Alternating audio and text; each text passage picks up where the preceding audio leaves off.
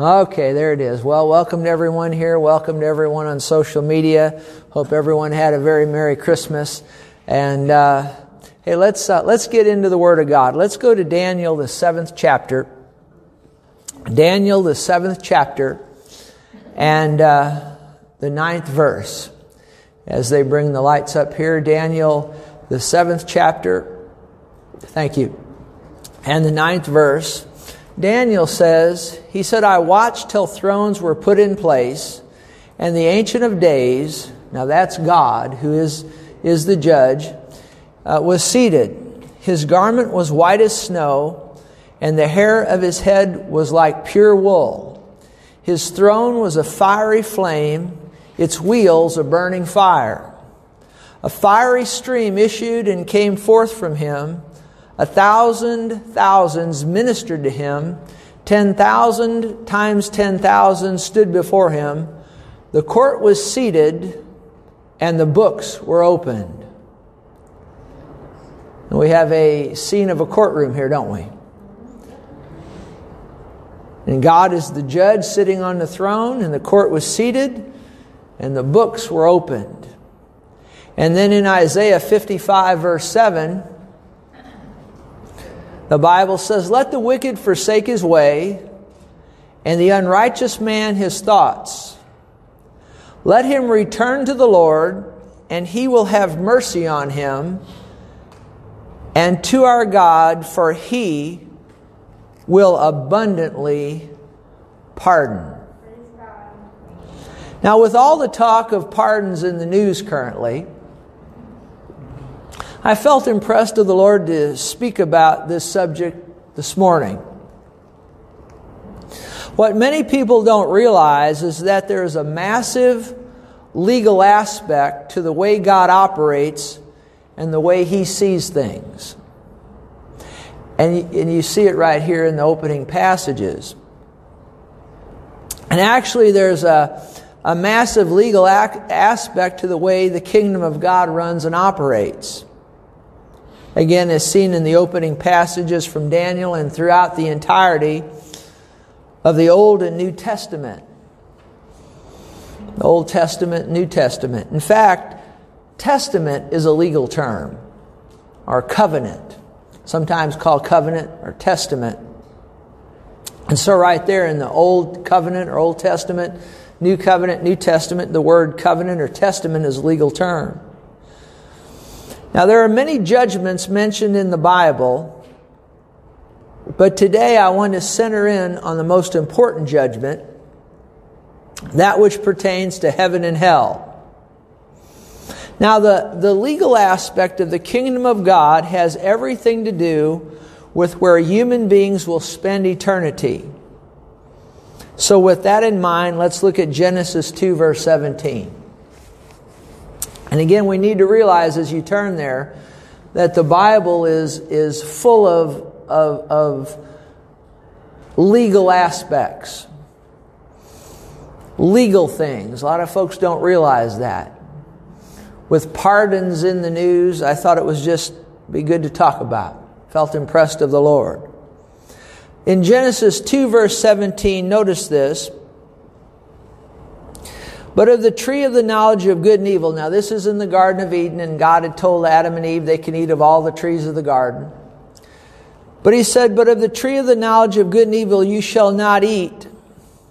For in the day you eat of it, you shall surely die.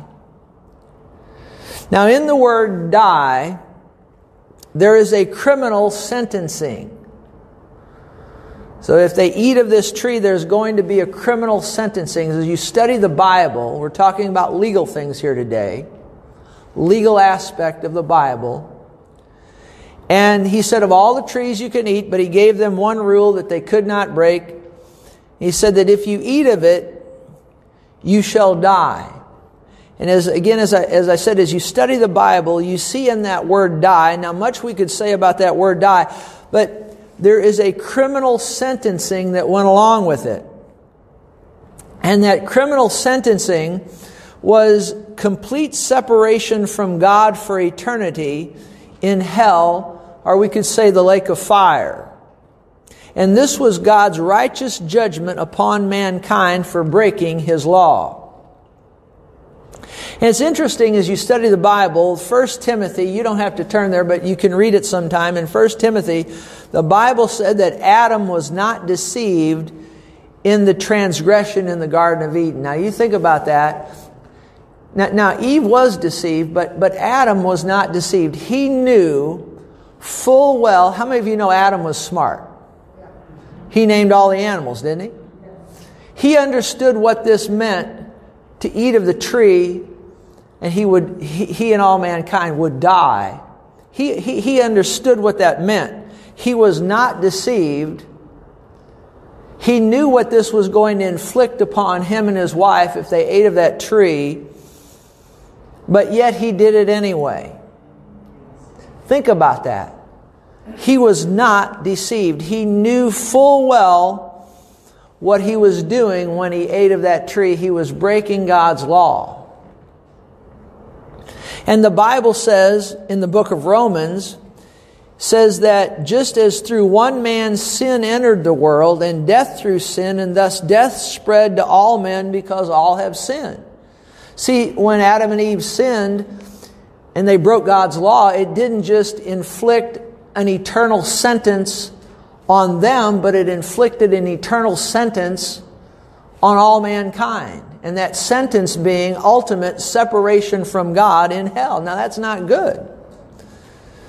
And the Bible says in the book of Romans, all have sinned and come short of the glory of God. That would include you and me. And, sometimes people say, well, I've only missed it in one place here, and maybe sinned a little here or sinned a little there. Did you know that the book of James says that if you kept the whole of God's law, but just missed it in one area, that you're guilty of the whole thing? Now, a lot of people don't realize that. And then in the book of Romans, it goes on to say, there's none righteous, no, not one. All the world is guilty before God. That includes you and me.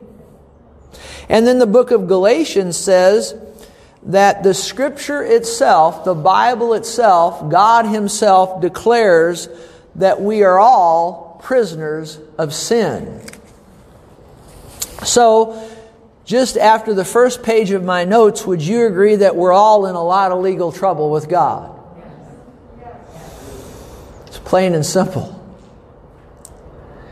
Because of what Adam and Eve did in the Garden of Eden, and they sinned and missed it, and it affected them, and it affected all of us, and we all stand guilty before Almighty God.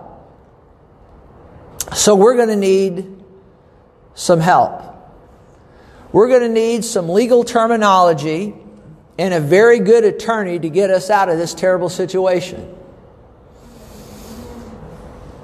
I used to tell my wife that if she ever found out I was arrested, that she needed to call Johnny Cochran.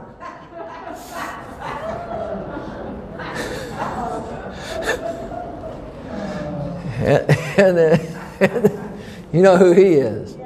And he got OJ off now. Then I told her, I said, if he dies, call Jerry Spence. Now, you may not know who he is, but I think he's dead now. So I'm running out of attorneys. I don't know who we call now. But as it pertains to the Bible, legally, we're in a lot of trouble. After Adam and Eve sinned, we've all sinned and come short of the glory of God. We've all missed it. We're in a lot of trouble before God. So we need some legal terminology and a very good attorney to get us out of this terrible situation. So what I did is I went to the internet and I looked up, one site I went and I looked up, it was called clearupmyrecord.com. Now how many of you would agree that before God we need to get our record cleared after what Adam and Eve did? We've all sinned and missed it. Is there anybody in here who hasn't sinned and missed it? I mean, we've all missed it.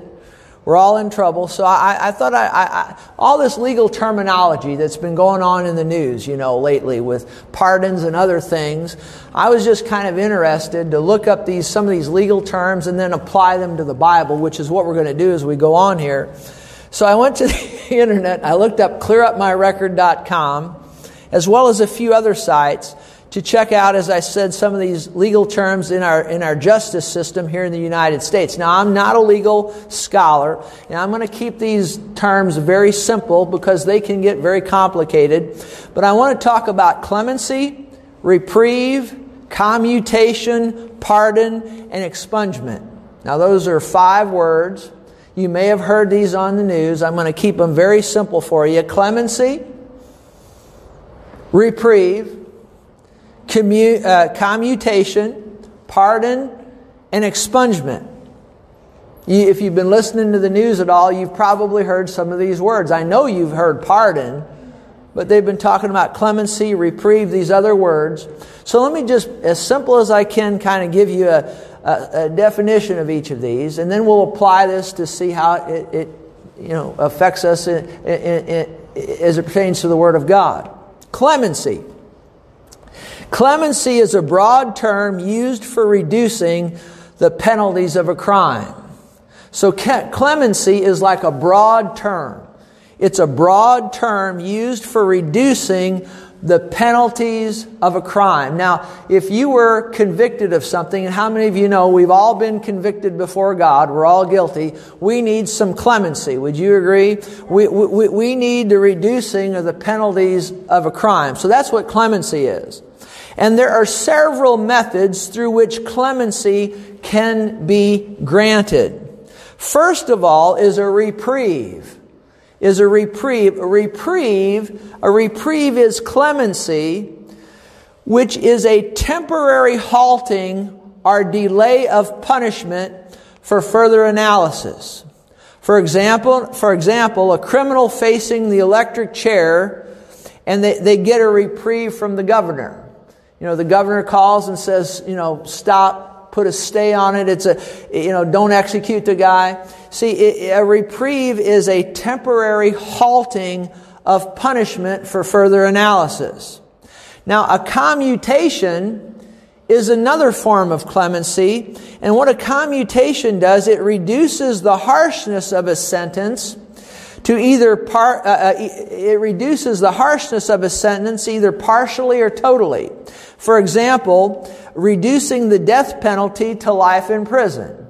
Or maybe you're supposed to serve life in prison, but you get a commutation and you only have to serve 10 years. Well, that'd be a good deal, wouldn't it, if you had to be in there for life and you got a commutation, which means maybe they reduce it to 10 years? Or would it be even good if you got a commutation and your time was reduced to 0? You didn't have to serve any at all. Wouldn't that be wonderful? So a commutation, that is a reducing of the harshness of a sentence. And then you have what's called a pardon. A pardon is another form of clemency that forgives a person of a crime and prevents any current or further prosecution and removes any penalties or punishments. Now that's a real good deal. A pardon is a real good deal. It also restores your civil rights. So that's good too. And it's interesting because a lot of people don't understand the difference between a commutation and a pardon. See, they're both forms of clemency, but a good way to remember it is this. A commutation reduces a sentence, whereas a pardon forgives the sentence. A commutation reduces a sentence. A pardon forgives a sentence. Now, from my study, all of these above forms of clemency do not clear one's record. For example, let me say this. I want you to get this. A reprieve, a reprieve, what it does is it's a halting of punishment. Commutation, what a commutation does is reduces. A pardon forgives. And all of these things are good, but from my study of it, none of these will clear your record. Did you get what I just said there? It won't clear your record. For example, when a criminal gets pardoned, let's say you get pardoned, you're a criminal and you get pardoned, even though you're forgiven of the crime, you still have to answer yes on a job application when asked if you've ever been convicted of a crime. You understand? So these forms of clemency that I just mentioned to you, the reprieve, the commutation, the pardon, as good as they all are, they don't wipe your record clean.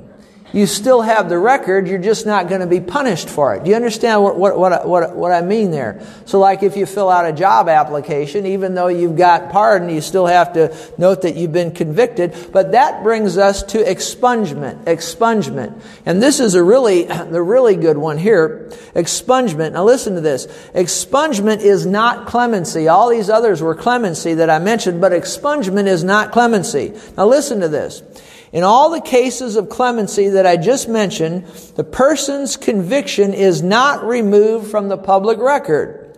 Those seeking to remove a criminal record will need to pursue expungement. When a conviction is expunged, it is sealed from public view. It is erased in the eyes of the law. It is as though it never happened to begin with. Isn't that wonderful? It won't show up on a background check, and this means that if an employer were to ask you if you ever had been convicted of a crime, if you've been expunged, you can legally answer no on the job application. You see, you couldn't do that with these others, but if you're expunged, then you can. And there's no need for any kind of clemency because the crime is deleted from the record, from your record. Isn't that wonderful? Now, you didn't think you were going to come to law school this morning when you came to church, but it's very important because as you study the Bible, you see all these terms in the Bible. In the Old Testament, you see one of them primarily. In the New Testament, you see really all of them. It's really fantastic. So that's why I wanted to go over them with you. And but simply put, if you're taking notes and that all kind of confused you, let me just sum it up. A reprieve delays, a commutation reduces, a pardon forgives, and expungement forgets. Okay? I'll say that again. A reprieve delays. We're talking about a sentence now, where you're facing jail time or worse. Reprieve delays. A commutation reduces. A pardon forgives. And expungement forgets. I like the forgiven part, but I like the forgetting part even better. How about you? Now, the Old Testament, as you study the Old Testament, it's all about a reprieve. The Old Testament is all about a reprieve. In the Garden of Eden, when Adam and Eve broke God's law and committed high treason against Him, they, as we've already said, they and all mankind were given a death sentence, including eternal separation from God in hell. Now God, the judge, issued mankind a reprieve, which temporarily delayed man's punishment until something further could be done. Isn't it good that He didn't just throw Adam and Eve into hell right there after they ate of the tree of the knowledge of good and evil? He gave them a reprieve. Now remember, He said to them, in the day you eat thereof, you shall surely what? You surely die. Now I think it's good to note that mankind was not reprieved from physical death. Have you noticed that people die physically every day? We were not reprieved from physical death. The Bible says it's appointed for men or, mankind once to die, but after this, the judgment. But mankind was reprieved from eternal death. This is why God made, have you ever heard of Abraham's bosom or paradise? And remember what that was? That was, though it wasn't heaven, but it was a place of comfort for the spirits of those who died in the Old Testament, who they died trusting in God. See, they didn't go to hell because God gave them a reprieve, but they didn't get to go to heaven either. They went to the place called Abraham's bosom. You can read about that in Luke the 16th chapter. Remember, there was a great gulf fixed, or a great cavern fixed. On one side there was hell, a place of torment. On the other side there was Abraham's bosom. Remember that? Also known as paradise. And that's where all the Old Testament saints, when they died believing in God and the coming Messiah Jesus. They died. Their spirits didn't go to hell. Their spirits went into Abraham's bosom. It was a place of comfort. And you see, that was God giving them a reprieve. And that's exciting. Are you glad God gave man a reprieve? I sure am.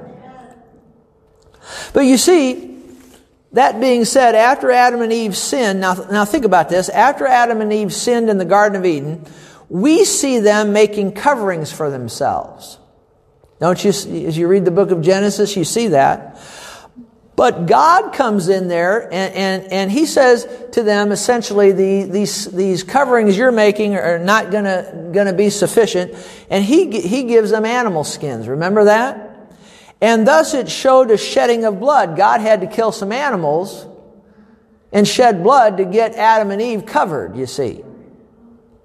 And in the Old Testament, remember, the Old Testament is all about a reprieve. In the Old Testament, God used the blood of animals as a reprieve. What is a reprieve? It's a delaying of judgment. It's a delaying of the sentence. It's a delaying. It's a temporary halting. And you see, God used the blood in the Old Testament, God used the blood of animals as a reprieve to temporarily cover man's sin until God could do something further about it. But you see, a reprieve is just that. A reprieve only delays punishment. See, a reprieve, as good as it is, only delays it, but eventually the punishment is going to have to be doled out. But again, God in the Old Testament used the blood of animals to cover man's sin. But the Bible is clear that the blood of animals cannot take away sins. It can only cover sins. And it's clear that the blood of animals could only cover mankind's sins for a season of time. Remember, if something is covered, it can be uncovered.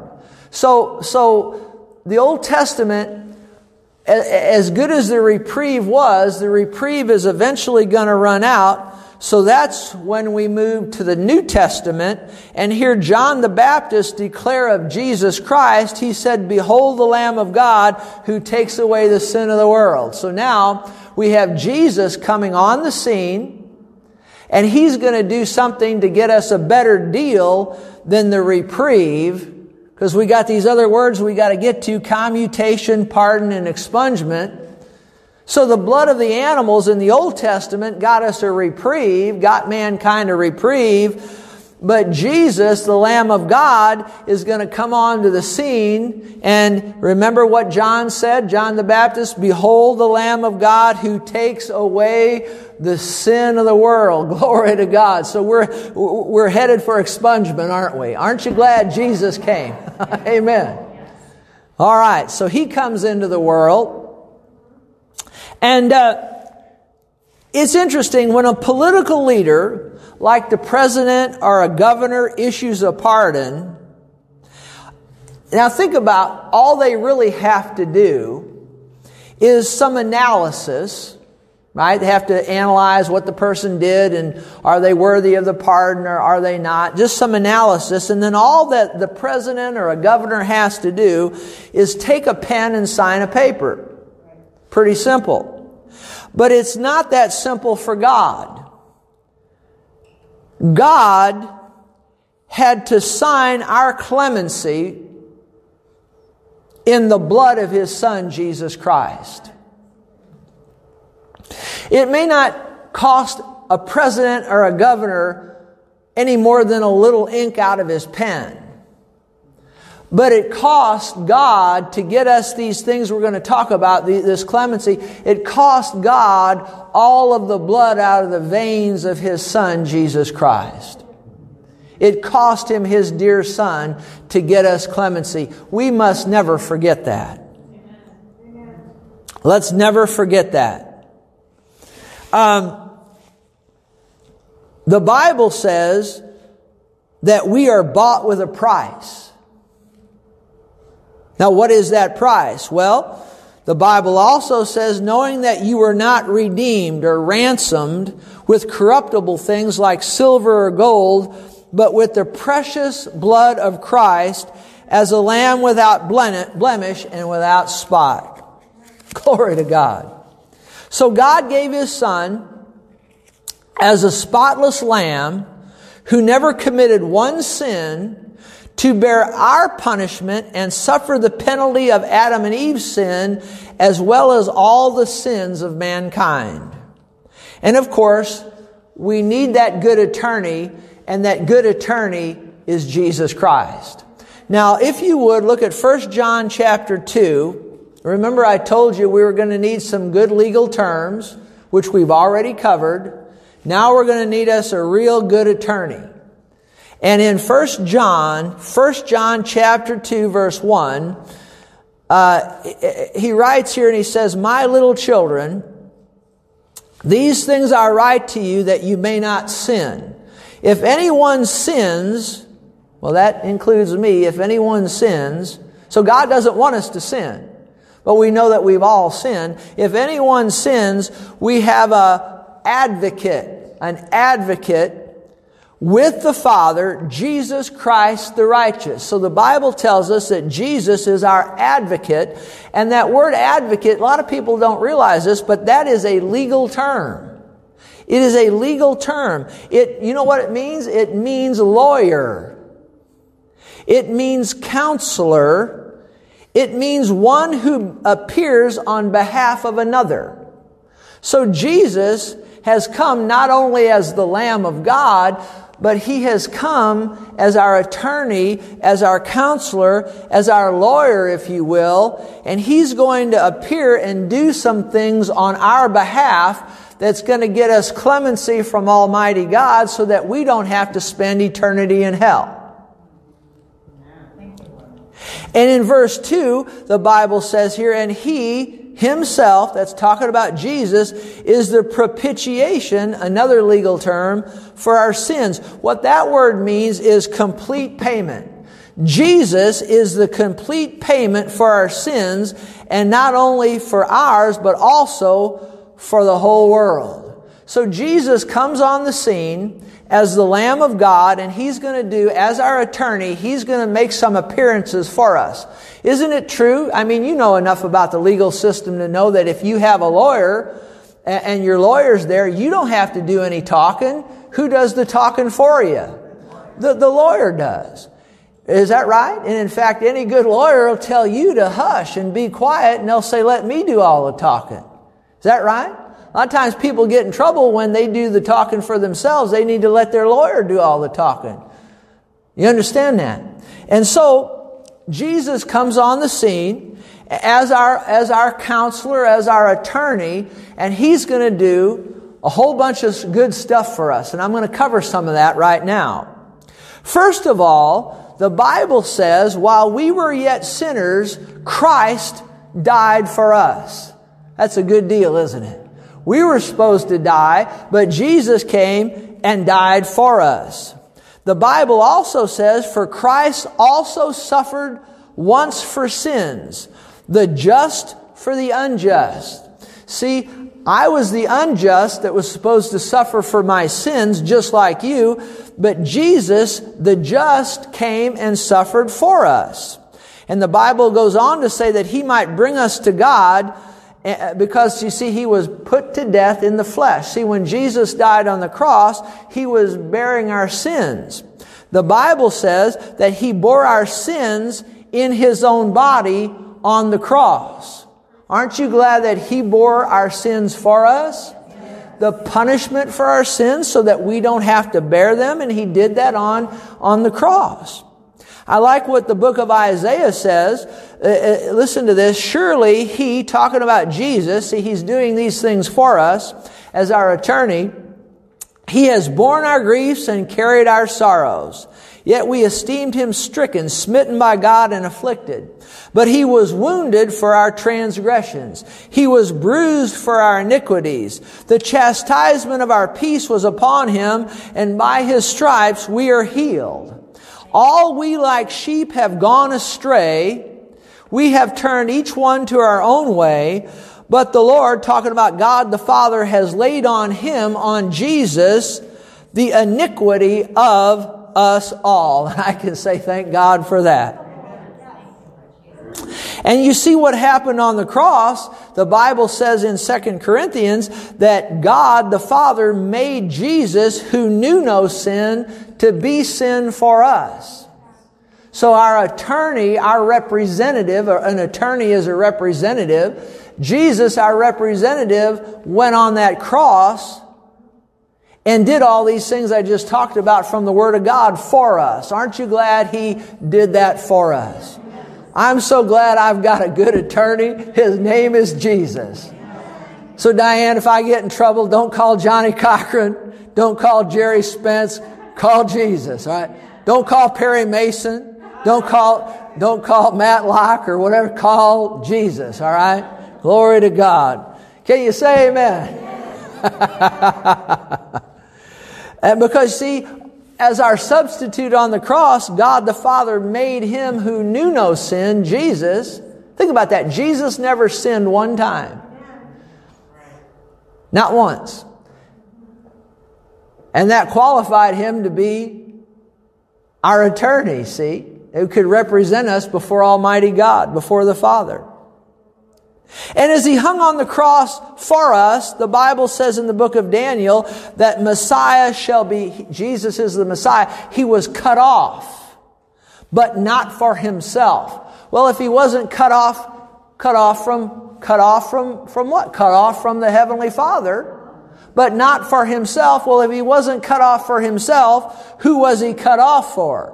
For us, for you and for me. And as he hung on the cross, there came a time where he cried out and said, my God, why have you forsaken me?" See, when he said that, I'm convinced that's when God the Father laid all of the sins and the punishment for those sins upon him. And he eventually then, the Bible says, Jesus on the cross yields up his spirit. His spirit leaves his body. And I could teach for hours on this next point, but I'm just going to make it and move on. But I think it's very vital that we say it here. After his spirit left his body, it's interesting in the book of Acts. You ought to read it in the 2nd chapter sometime. It's throughout the entirety of the New Testament. You can prove it from the Old. That when Jesus' spirit left his body, in Acts, the 2nd chapter, you have the Apostle Peter. He's quoting David, the psalmist, as he quotes the Messiah, Jesus. And Jesus cries out and he says to the Father, "You will not leave my soul in hell. Neither will you allow your Holy One to see corruption." What happened? The Bible's clear. When Jesus died upon the cross, his spirit left his body. And for 3 days and 3 nights, he went into the inner workings of the earth. He went into hell. And actually, you can see it in the book of Romans where he went. He went into the lowest part of hell, into the bottomless pit. And he suffered there for 3 days and 3 nights. Let me ask you a question. Where were we supposed to go as a result of our sin? We were supposed to go on that cross. Is that right? Is that correct? We had an appointment on that cross, and then we had an eternal appointment in hell itself. Do you understand that? So our attorney, our lawyer, Jesus came and he went on the cross and he died for us, and then he went in to hell and suffered there. And the book of Isaiah says, at the end of that 3 days and 3 nights, that God the Father saw the travail of his soul and was satisfied. You see, it's very simple. Think of mankind as being a temporal being, and I think you can see that. Jesus is eternal. I think you can see that too. So think about the sentence that God gave Adam and Eve and you and me for breaking His law. A temporal man was to suffer eternally in hell. So what happens here?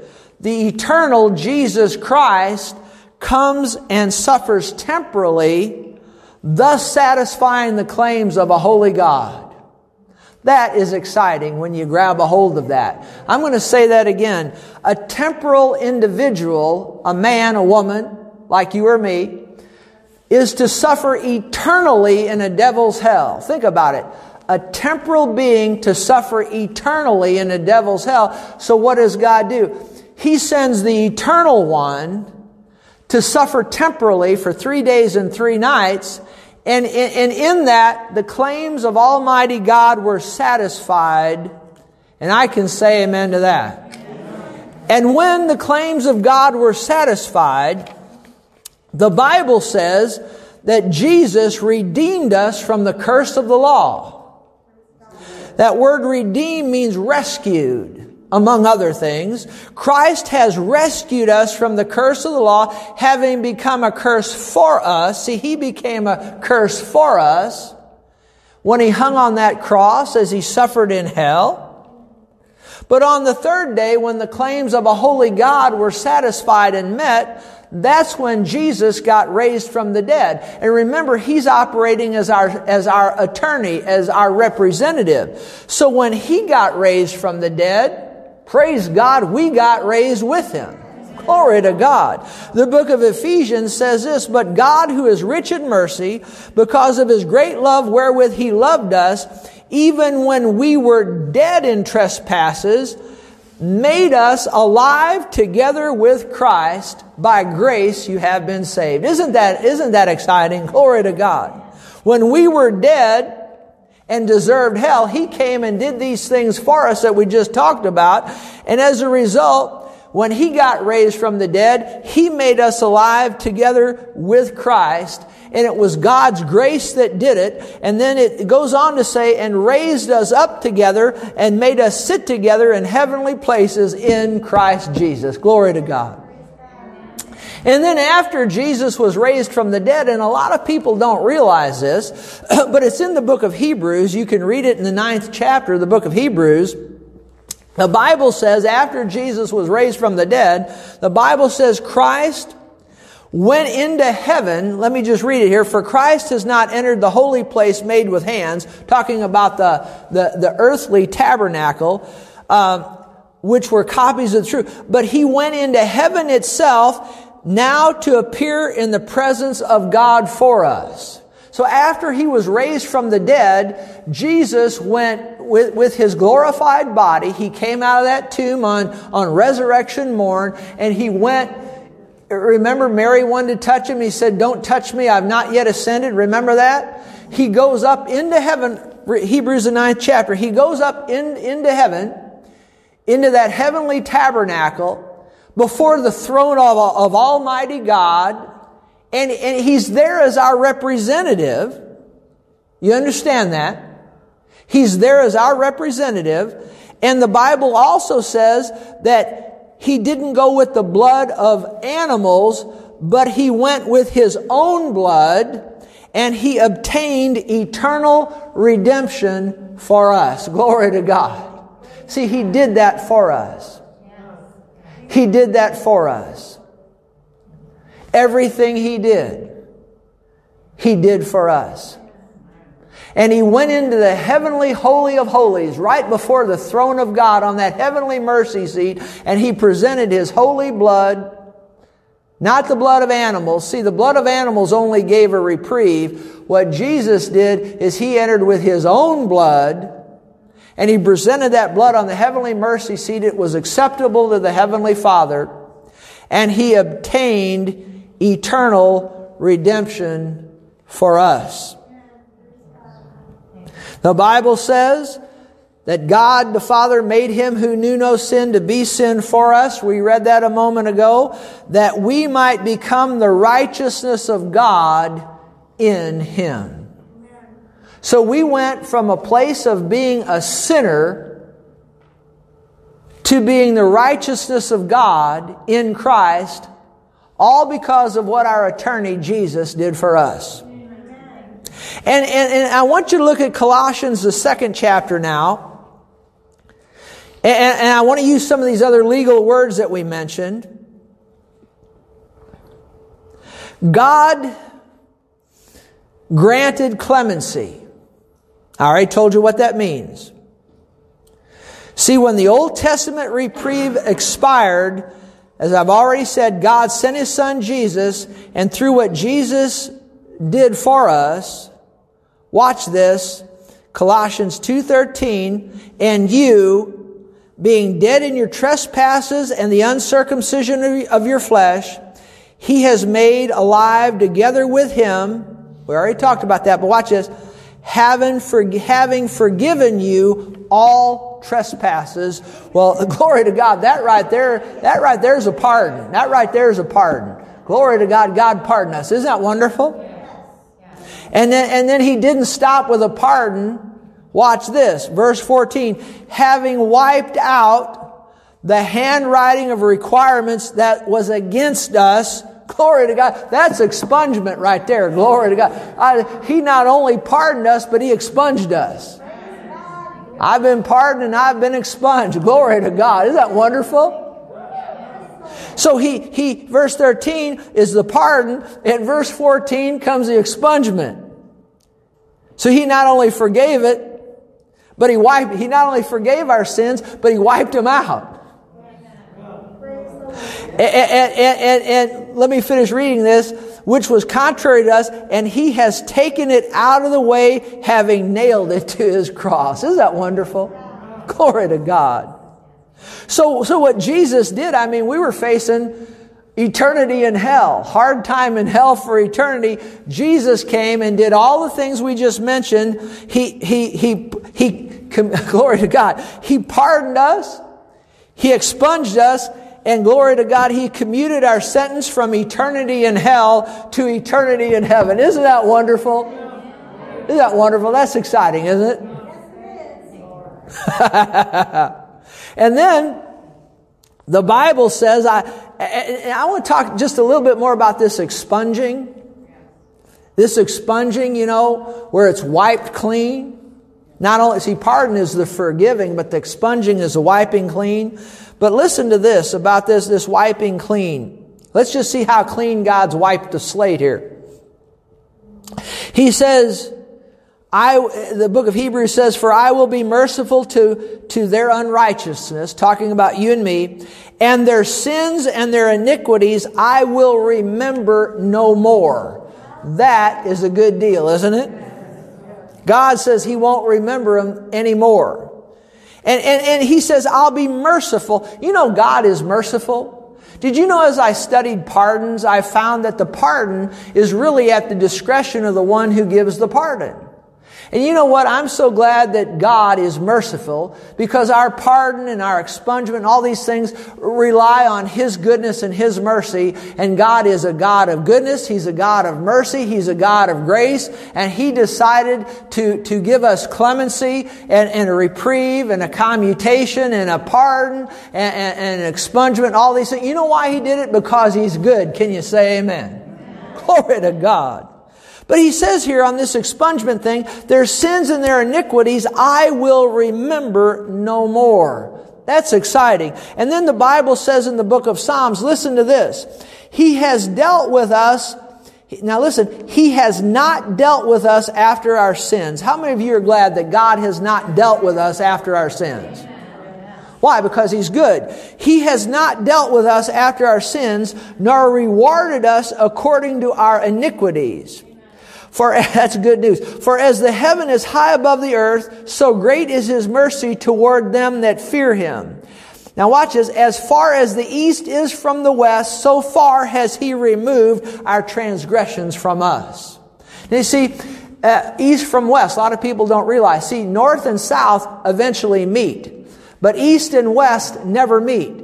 So the good news here is God has removed our sins through what Jesus did, and through the precious blood of Jesus, God has removed our sins so far away from us that we're never going to meet Him again. Glory to God. Isn't that wonderful? And then in Micah, the book of Micah in the Old Testament, listen to this. This one doesn't get read very much, but listen to this. He will turn again, talking about God, He will have compassion on us. He will subdue our iniquities, and He'll cast all of our sins into the depths of the sea. Glory to God. I mean, down in the depths of the sea where nobody could find them. And you know, it's interesting. Now listen to this. This is really fascinating here. In the U.S. criminal justice system, an expunged crime, you know what expunged crime is? One that's wiped clean. Now watch this. In the U.S. criminal justice system, an expunged crime, though it's been sealed from public view and wiped away that public view can't see it, but it can still be seen by the FBI or the CIA. But when God expunges our crimes, when God expunges our sins, not even the FBI or the CIA can find them. Glory to God. Isn't that wonderful? Isn't that wonderful? Glory to God. Praise God. Now, let me go on just a little while longer, just a few more moments. I think about Barabbas. Does anybody know who Barabbas is?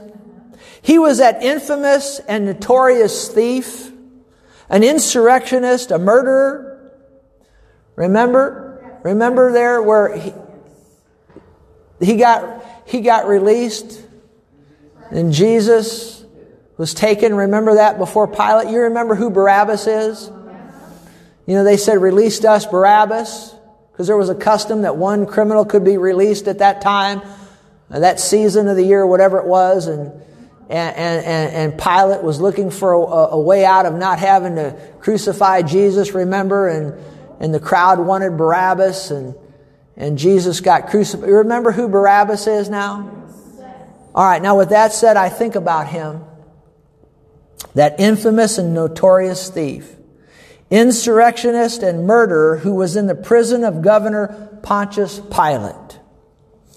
Barabbas was sentenced to death by crucifixion at 9 a.m.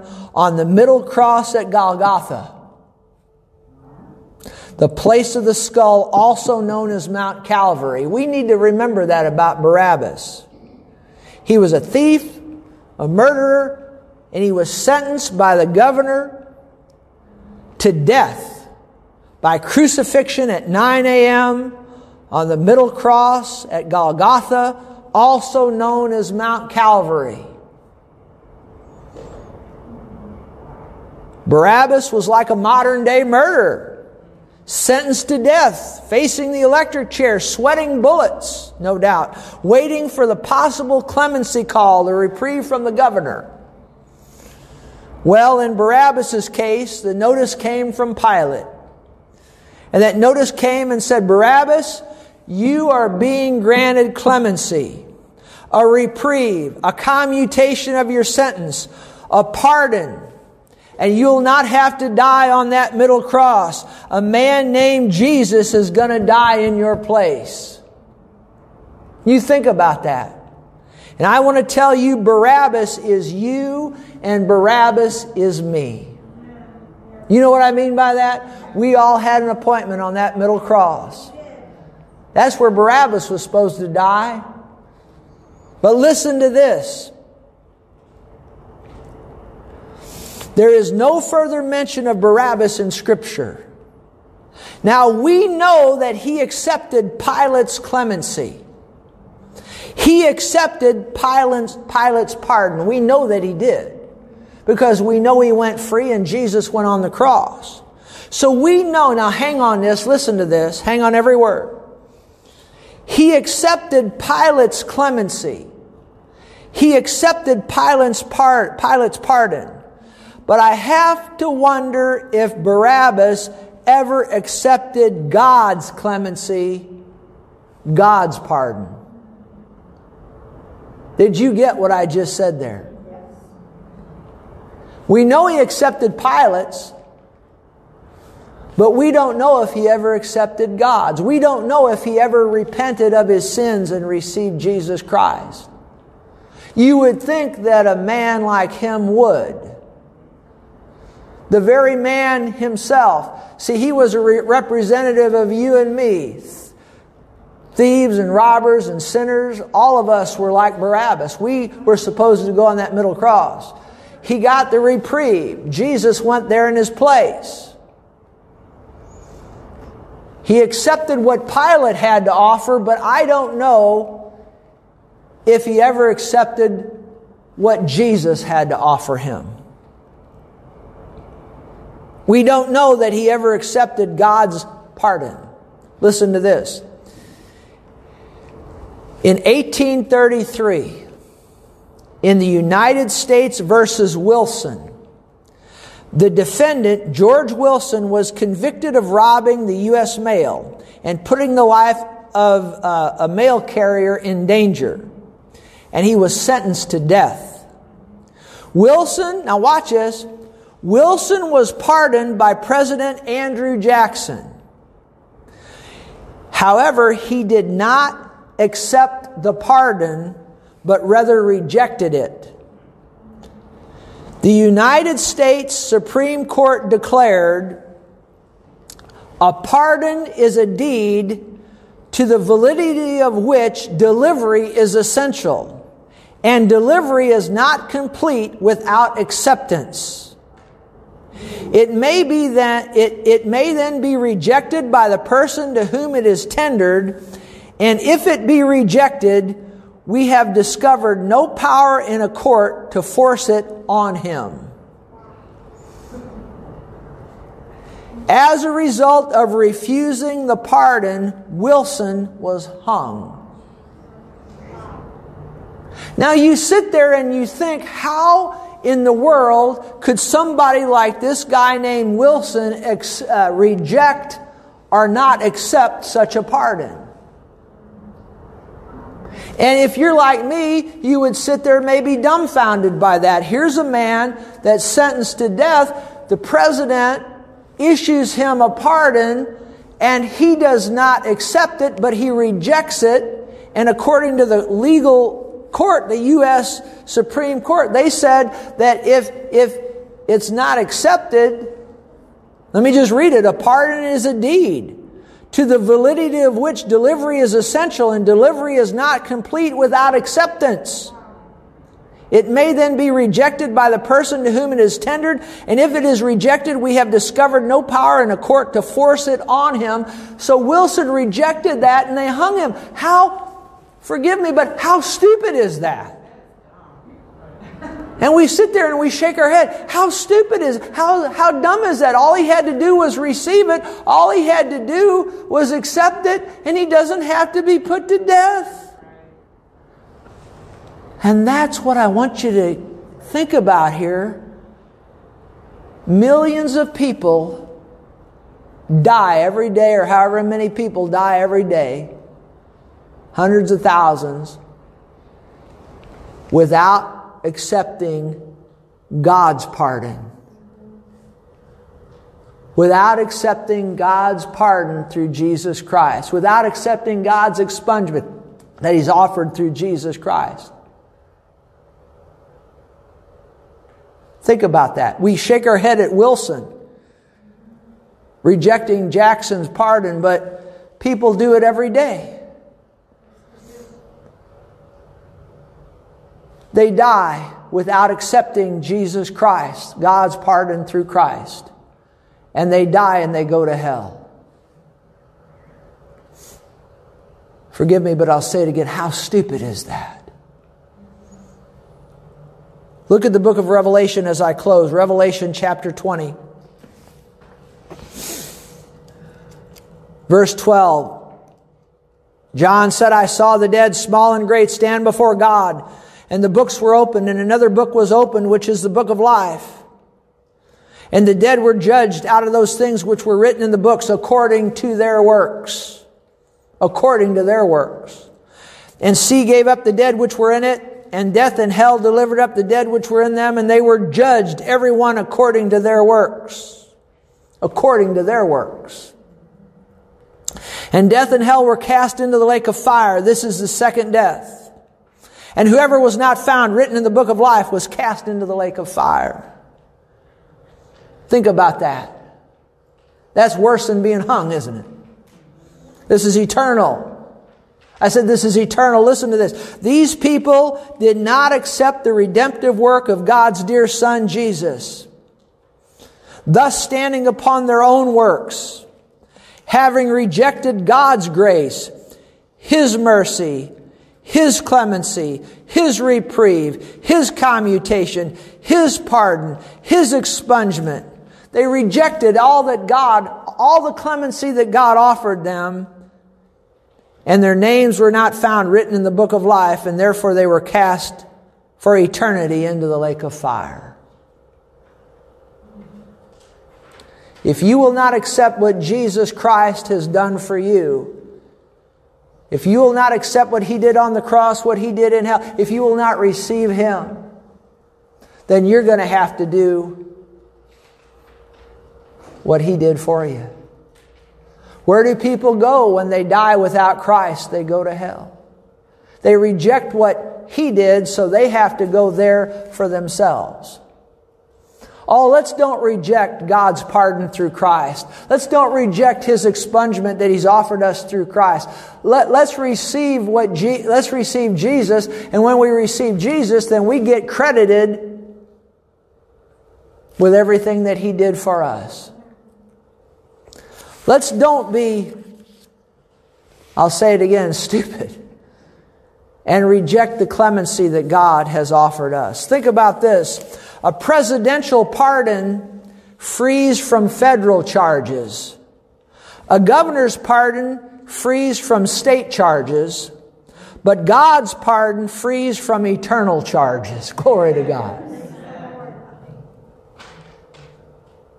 You say, well, how do I get freed from these eternal charges? I've already mentioned it, but I'll say it again. Listen carefully.